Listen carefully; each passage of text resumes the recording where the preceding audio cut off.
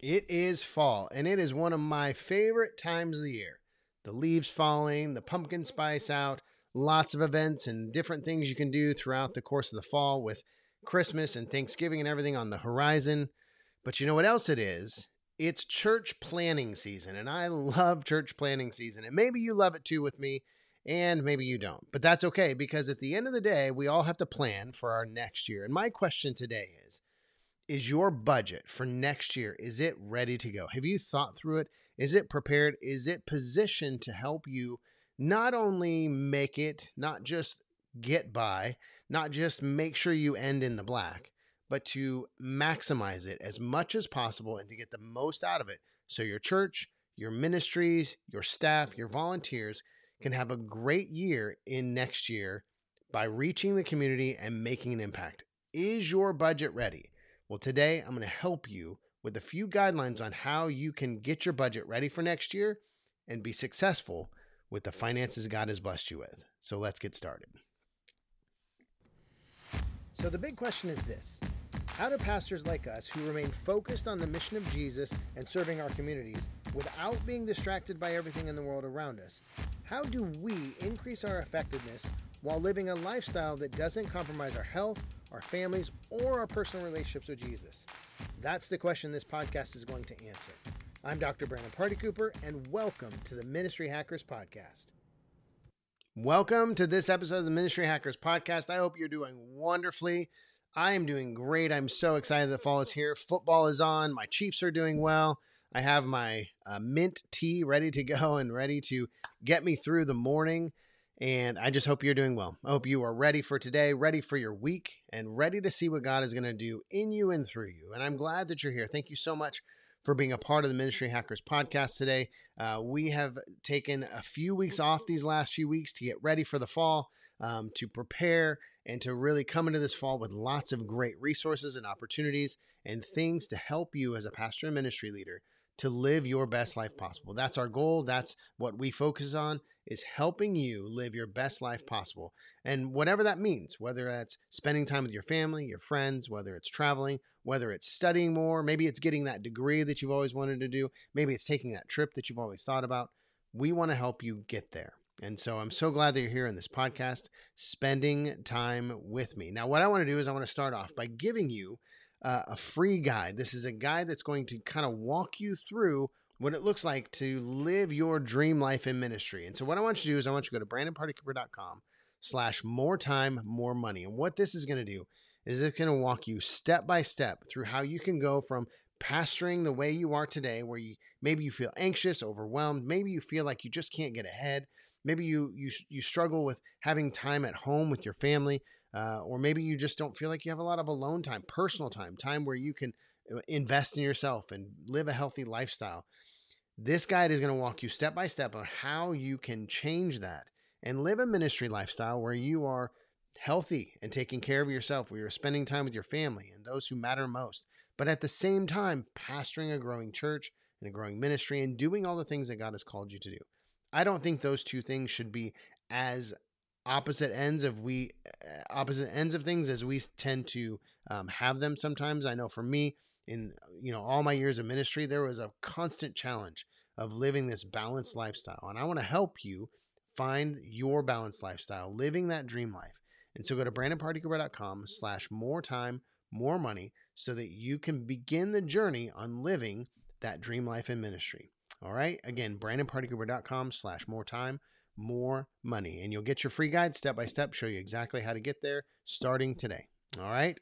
Okay. So we're talking about church planning season, and we're talking about budgets today. Now, as an executive pastor, one of my roles was to manage not only my own budget, which I had to do in all my other years of ministry, but now my job was to manage everybody else's budget. And most of the staff members had never really learned how to develop a budget. They had managed a budget, a little bit over the years, but it was creating one that was challenging for them. How did they look ahead and plan out for the next year? Some churches that they had been in, they were just given, here's, this lump sum of money. And when that's gone, it's gone. And you can do whatever you want with it. But just, manage it throughout the course of the year. They didn't really have a budget. They just had money And whenever, whatever they wanted to do with it, they did it. And when the money was gone, they were just out the rest of the year. And so when I stepped into the executive pastor role and brought the staff together, I said, okay, guys, we are going to build a budget for next year. And we're going to build a budget not only that's going to get us by, we're not going to build a budget that's going to just make sure that we don't end up in the red. We're not going to play defense. We're going to play offense. We're going to say, okay, what do I want to accomplish in the next year? And how am I going to get there with the budget that I have been given? And so I'm going to walk you through today the steps that I took them through and some guidelines that I gave them in the process to really help us as a church and as a collective team of pastors and ministry leaders, how we were able to build a budget that was effective, that was helpful, and that also equipped us to do the things that we really wanted to do in the coming years or in the coming year. And so the way I managed the church planning season for us is there were 3 phases, really. There was the budget phase, there was the calendar phase, and then there was a sermon planning phase. And I'm just going to walk through the budget phase, but I want to give you an overview of how the budget phase fit into the overall scheme. What we would do is we would start budgeting early. We would usually start in the beginning to mid-August. And I would say, okay, we're going to do 3 rounds of budgets. The first round is a dream round. You can do whatever you want. You can think of anything that you want to do. If you're the worship pastor, think of all the equipment that you could possibly need, and just build it in the budget. Don't worry about how astronomical the numbers are, but just dream about what you could do, or what you would want to do in this coming year. Now, at first blush, this may seem like a waste of time, but let me help you understand the thought process. One of the things that we as church leaders and pastors, what we tend to do is we tend to get in these ruts of, we do the same thing. We have the same events each year. We get in this routine and every year becomes, similar to the last year with just minor tweaks along the way. And part of the process or part of the problem, I think, is that we like to fit into this routine that we are familiar with and that we understand. And I think there's value in that. From a time efficiency standpoint, and really, quite honestly, just from a quality standpoint. If we do the same event year after year, the idea is that event will get better and better over the years. But the downside of that approach to ministry is that we don't tend to dream or think through new things or cut out old things. We just keep repeating them. And so this phase in the budgeting process, the reason I asked the pastors to dream about what they could do, what they might do if they had a larger budget, was because I wanted them to think beyond what they've done the past year. I want them to think beyond just what they're used to and think outside of the rut that they've been walking in over the last couple of years. And they knew, and I knew, and we all knew that nobody was going to get the necessary funds to do everything on their dream list. But what they also knew is that maybe something in that dream list would get included in the budget. Maybe they would be able to fix that into the budget and make it a part of the ministry for the next year. But if they were always just working from what we did last year and not taking time to dream forward, then they may not have that at all. And so that was the first step, was the dream budget phase. Now, after the dream budget phase was completed, then we would go into the calendar planning stage, and that's a whole nother process. But essentially what we would do is we would build the calendar for 2020, whatever it was. And so whatever the next year was, we would build the budget for that next year. And so what that would do from a budgeting standpoint is it would now narrow down and help us understand, okay, this is what's on the calendar. This is what we need to budget for. And so now we can start working forward from our budget and start trimming the things we don't need, taking out the things that are not necessary, and really kind of come down to a more realistic number of what each budget should look like. So again, the youth pastor has all these great ideas for the next year, all these events that he wants to do, and all these outreaches and all these traveling trips and all these things that he wants to do. Well, now after we've gone through the calendar and we've looked and said, oh, here are things that we can't do, those now get eliminated from the budget. And now it's time to hone in and start planning for the things that are actually on the calendar and that are actually going to take place in the next year. So that's the second phase of the budgeting process, is taking the calendar events that we've agreed upon and put on the calendar and making sure those are in the budget and eliminating things in the budget that did not make it on the calendar. So that's phase 2. And then the third phase is maybe the hardest phase and probably the most painful phase, because in phase 1, we know we're putting things in the budget that probably aren't going to make it. In phase 2, we're trimming things, but most of what we're realistically hoping for it to be on there is still there.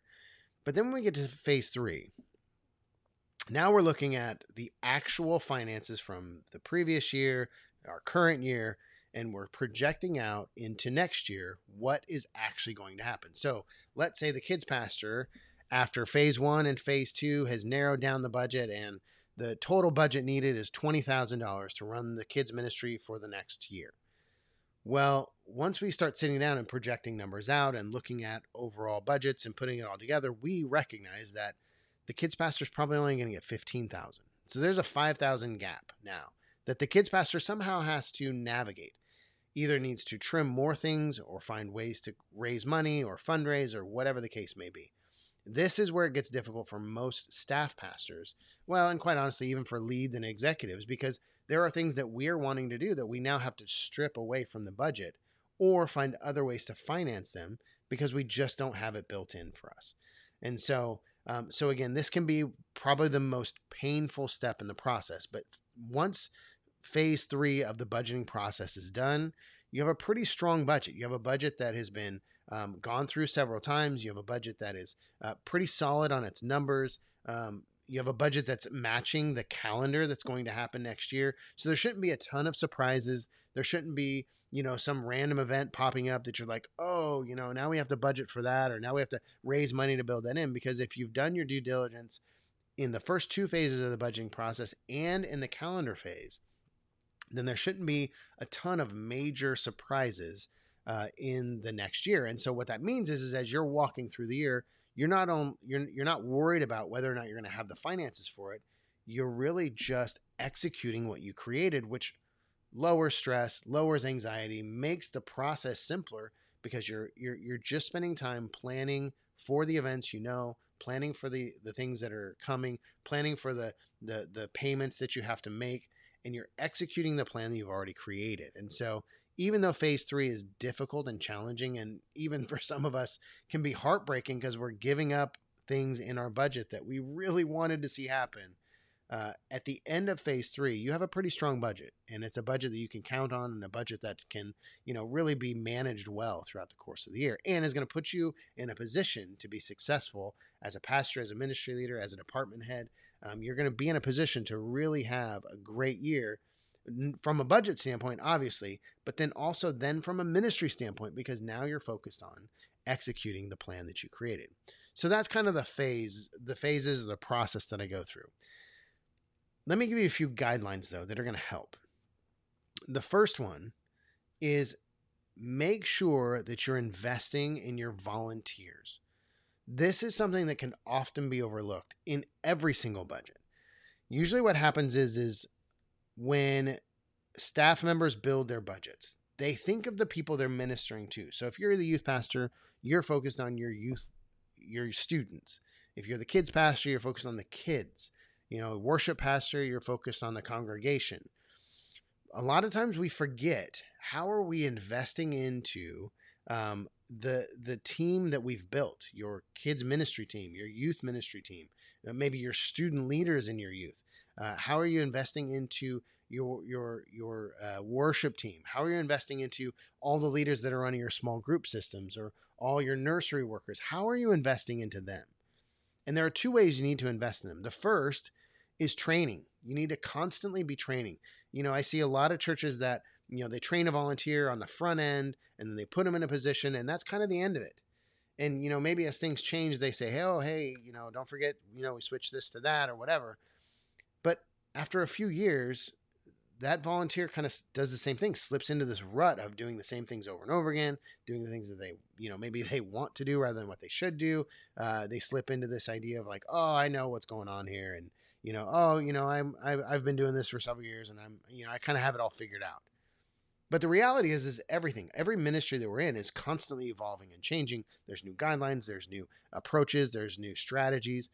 And if you're not training your volunteers and training them to be the best they can, then there's a good chance they're either going to become ineffective and maybe even become a little bit of an issue for you to manage because they've taken such ownership that, they kind of just do their own thing now, and you are having to manage how they do that and get them back on the same page with the rest of the team. Or they feel like they're inadequate. They feel like they can't do a good job. And so, they just kind of fade away and stop volunteering, and, they stop accepting the invites to be on the team or whatever. And so investing in their training is super important. The other thing that you need to do, build into your budget for your volunteers, is make sure you're building in team building time. Now, I'm not saying you need to take your team on a retreat and do some ropes course or, some trust falls or anything like that. I'm not saying that, although all would be good. What I'm really saying, though, is, go beyond just the recognition banquet at the end of the year, or, maybe, you have some awards show or version of that you do, and those are all great and those are fun. But throughout the course of the year, are you doing something fun?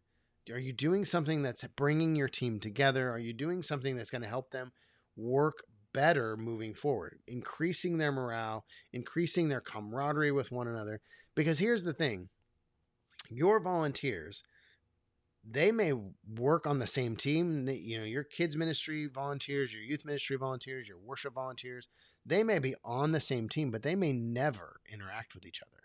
They may be on completely different days of volunteering. They may be on completely different rotations. And even though they're on the same team, they never interact with one another.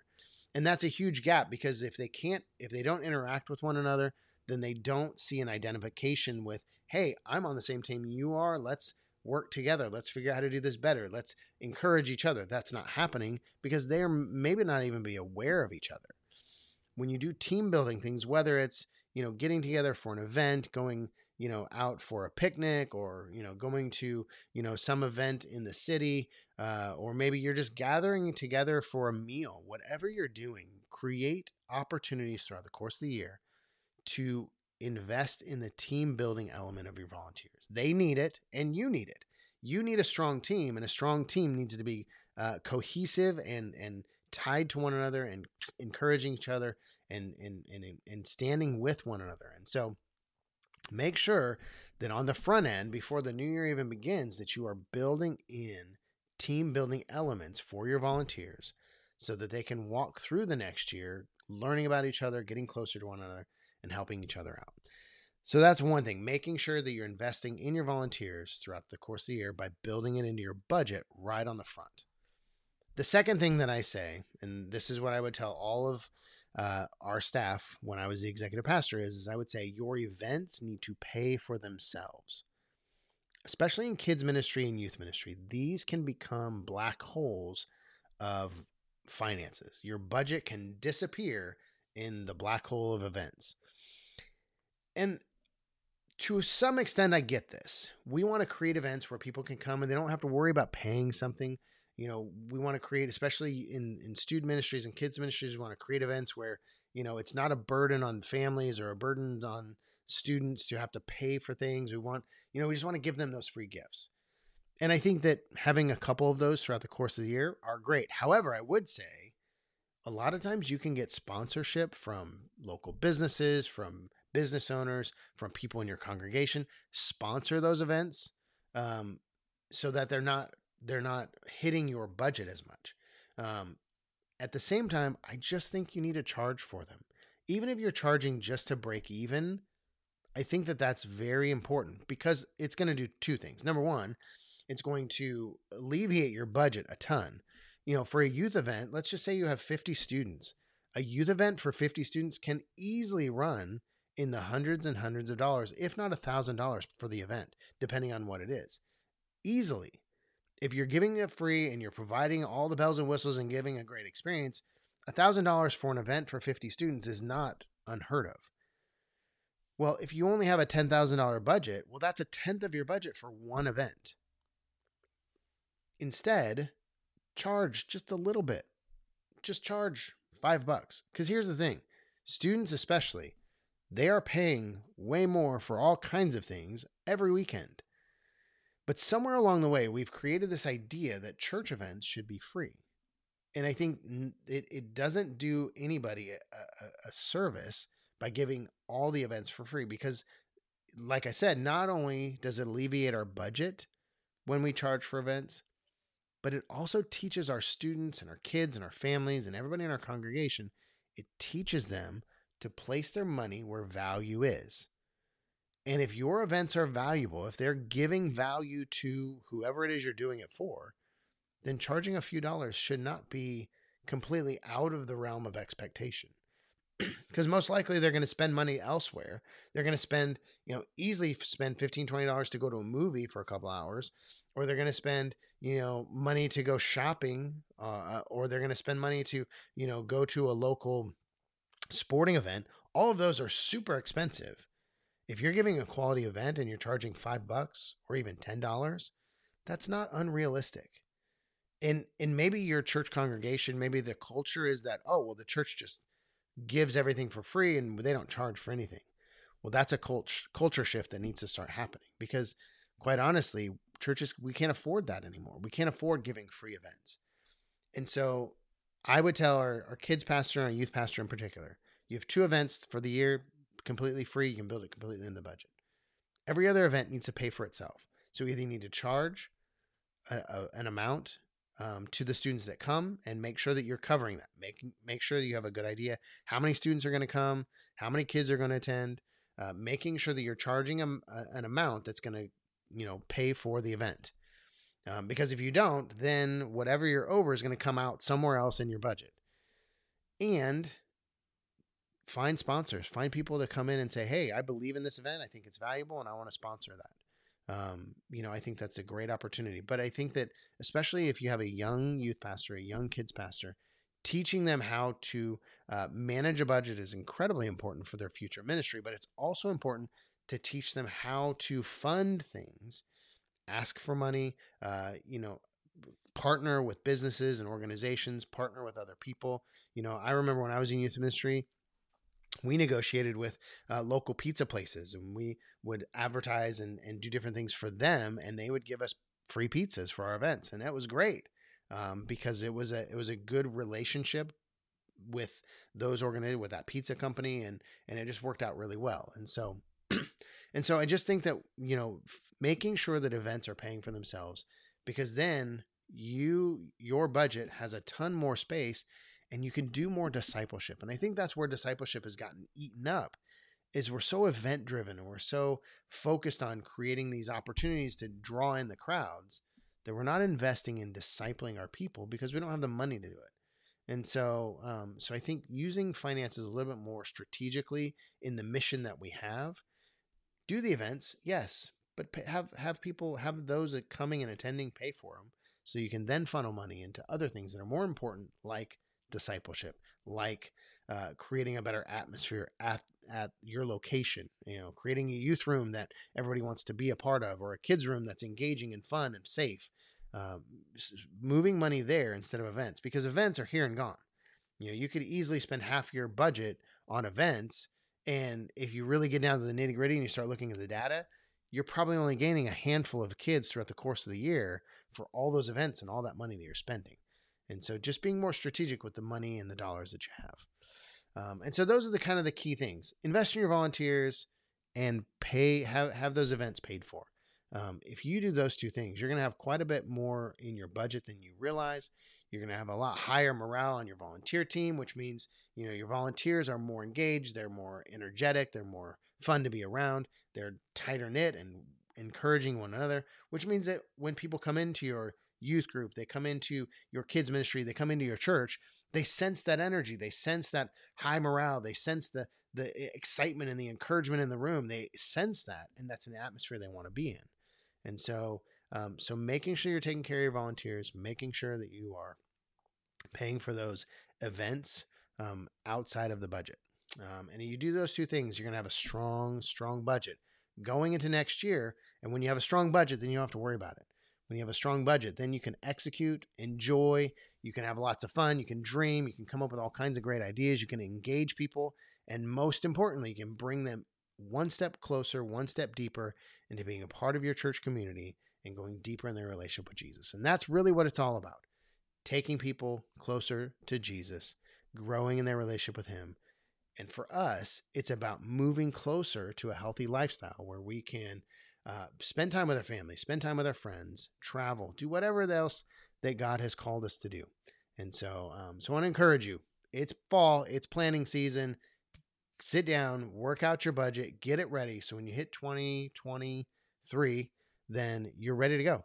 Your budget is ready, you're ready to execute, and you're ready to go forward. All right. Hope you have a wonderful day, and I'll see you in the next episode.